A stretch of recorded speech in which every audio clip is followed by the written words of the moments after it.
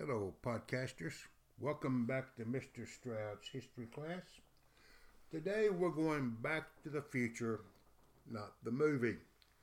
And if you listen to that podcast entitled the same, you know that when I started teaching at Kilgore College years ago, we had a 1301 history that went from the beginning of American history through the Civil War, and a 1302 that went from Reconstruction, which was at the end of the Civil War, up through the present. No one that I knew made it to the present. I was lucky to make it through the Second World War. And then they changed and went to 1301 through Reconstruction, 1302 beginning with the 1877 period of history known as the Gilded Age. I always enjoy telling about the Civil War because I've read more about that than any other period in American history. Started reading about it, believe it or not, and you will believe it, about the 7th grade. I don't know why. I know there are more Civil War buffs than there are any other buffs of any other period in American history. And because there's so much misinformation on things like Facebook, in the news, people talking about that war with the Confederate monuments, I wanted to give a little overview of that war the way I did it when I was teaching. Now, 2 times in my teaching career, I did a course just on the Civil War. That's 16 weeks on a 4-year period. And when I did it in a night course, I was able to get through the Battle of Gettysburg, which was halfway through the war, July 1863. And when I did it during the day, an MWF class, I had no better luck getting any further than Gettysburg. That's 16 weeks.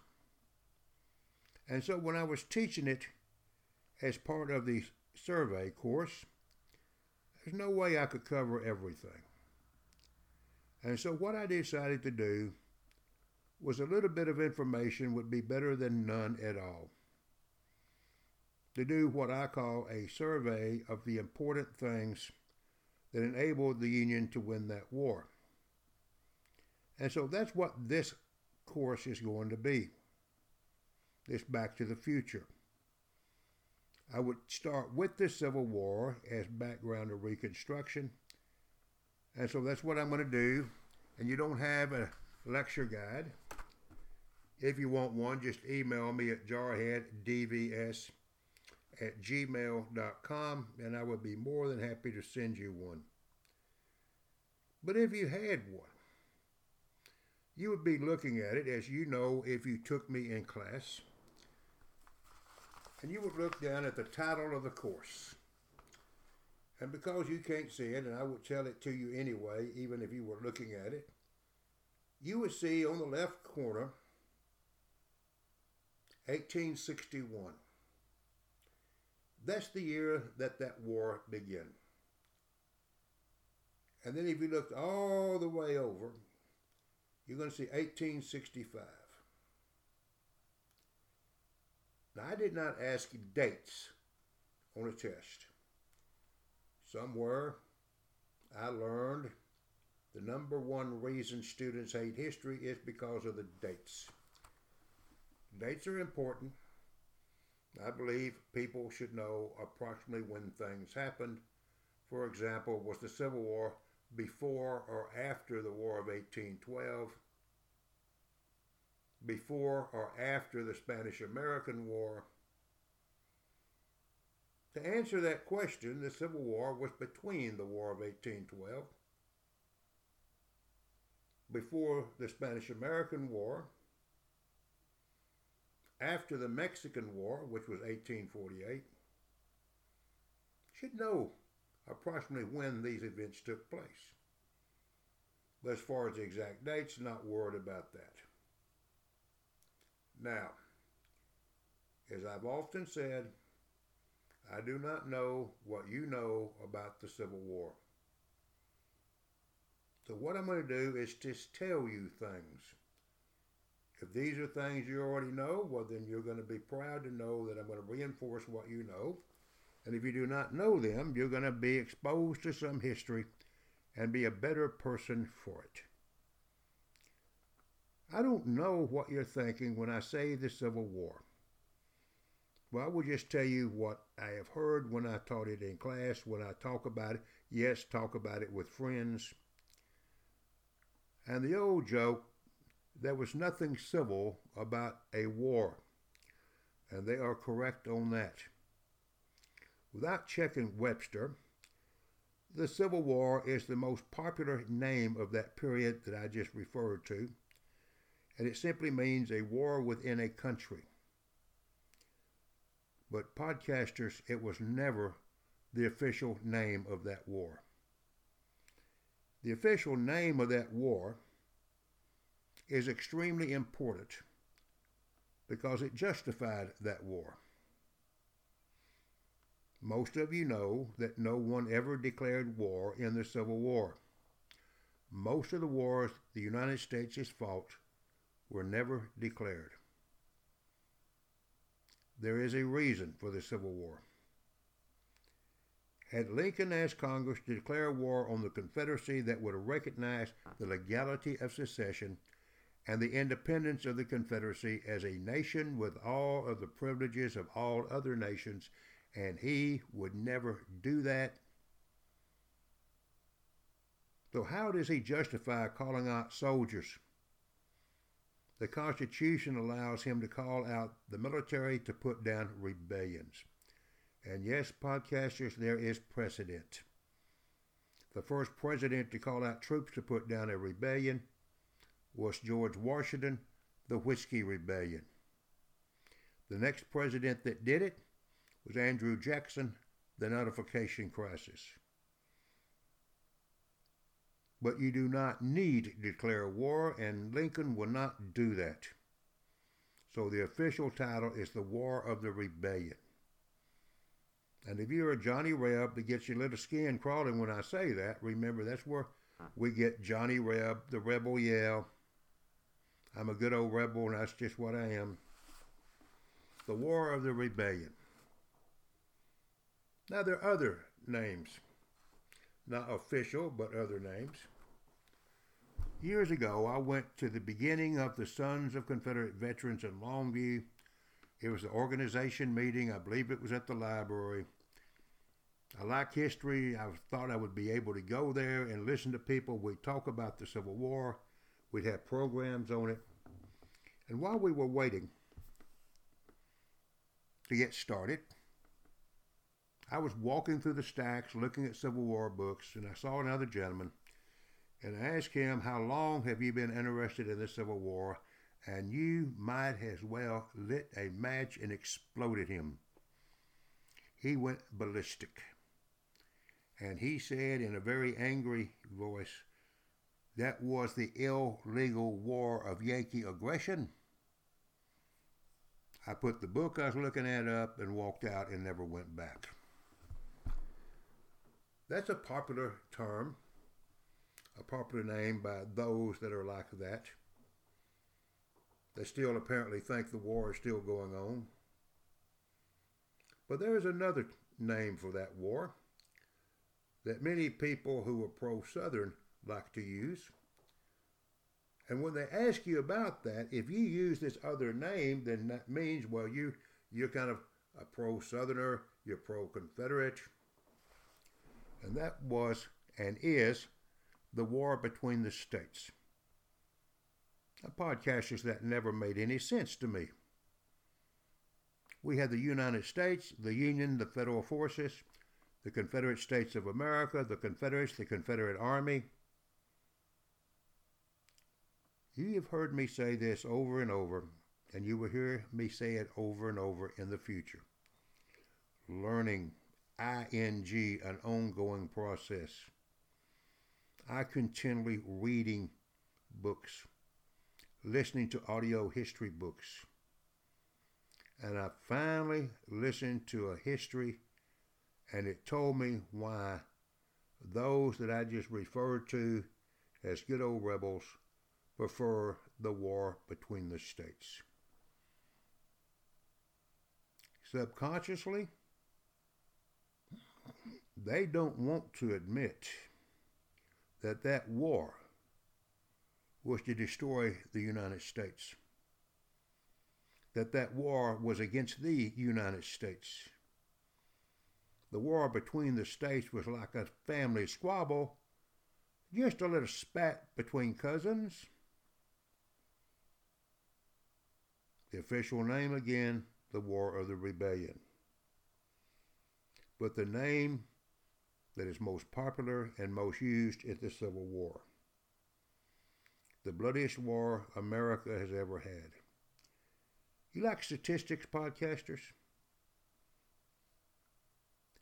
It is the bloodiest war America has ever had if you go simply by body count.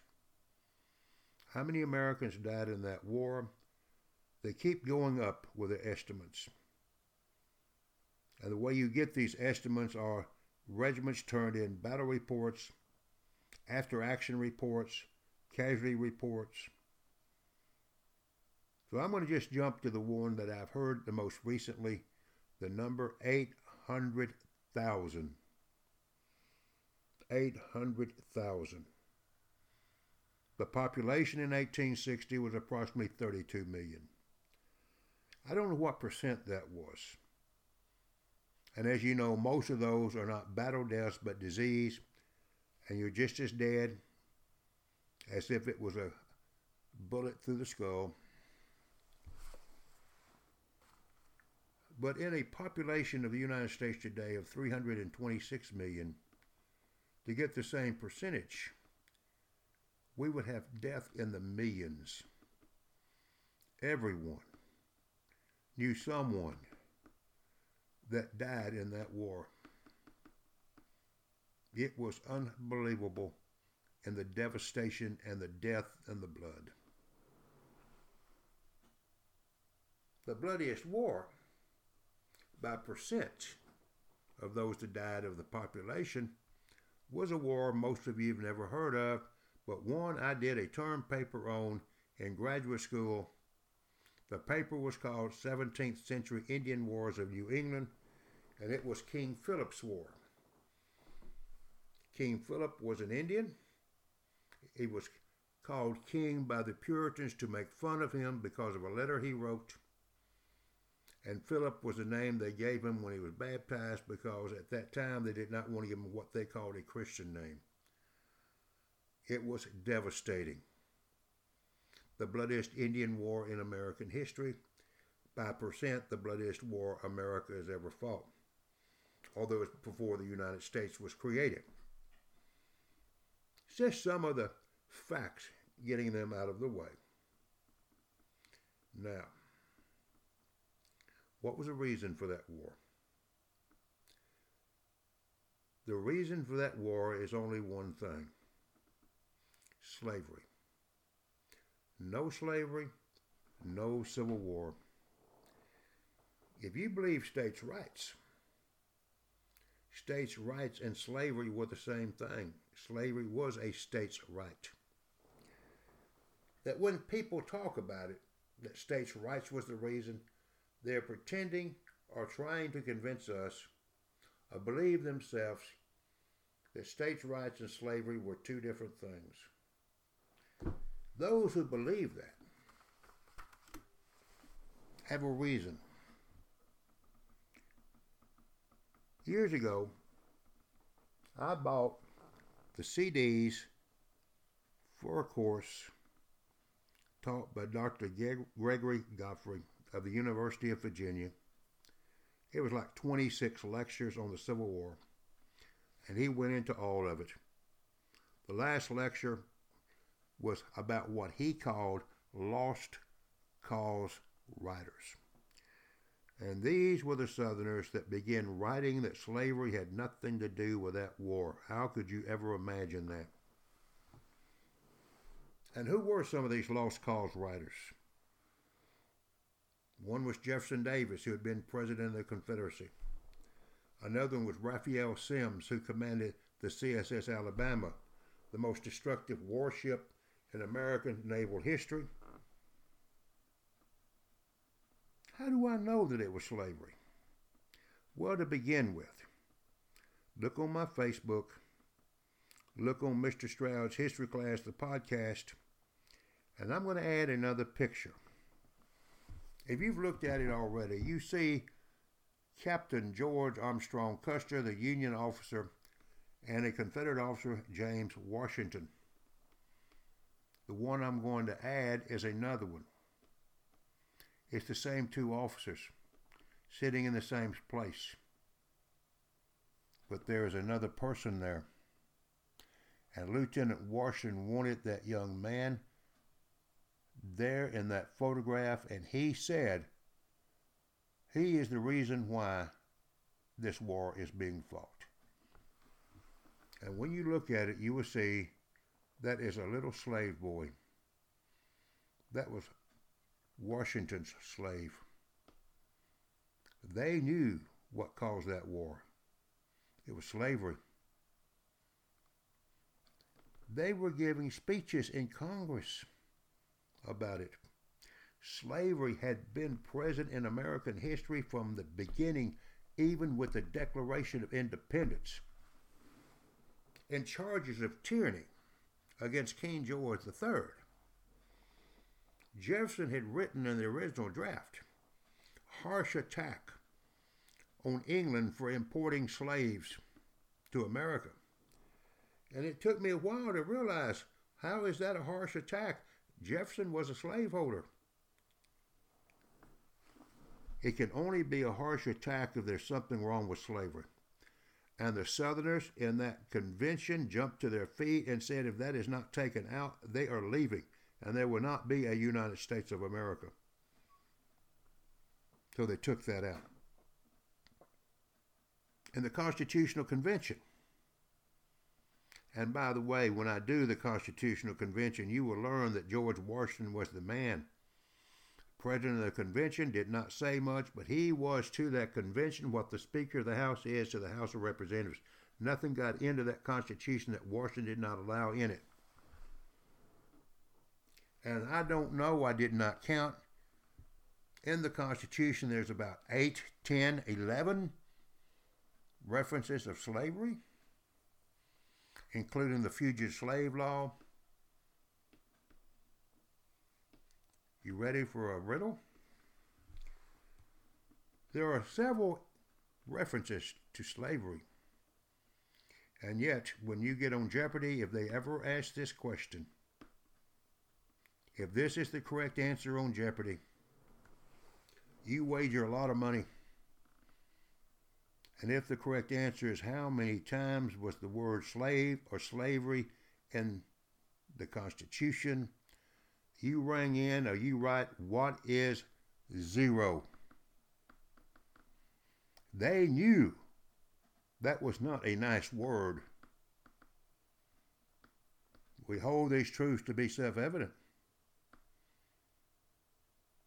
So if you want to see how they got around that word, how they danced around it with things like the 3/5 compromise, read the Constitution. A book that I listened to that is outstanding, The First Congress. Slavery comes to the forefront. There are those today that think that we could have avoided that war if there had just been a compromise. They had compromised and compromised and compromised and compromised. A few of them. When Missouri asked to be admitted to the Union in 1819 as a slave state, Thomas Jefferson wrote, it was like a fire bell in the night. Now let's put that into modern talk. That's alarming. That's terrifying. So today we would be like a fire alarm that goes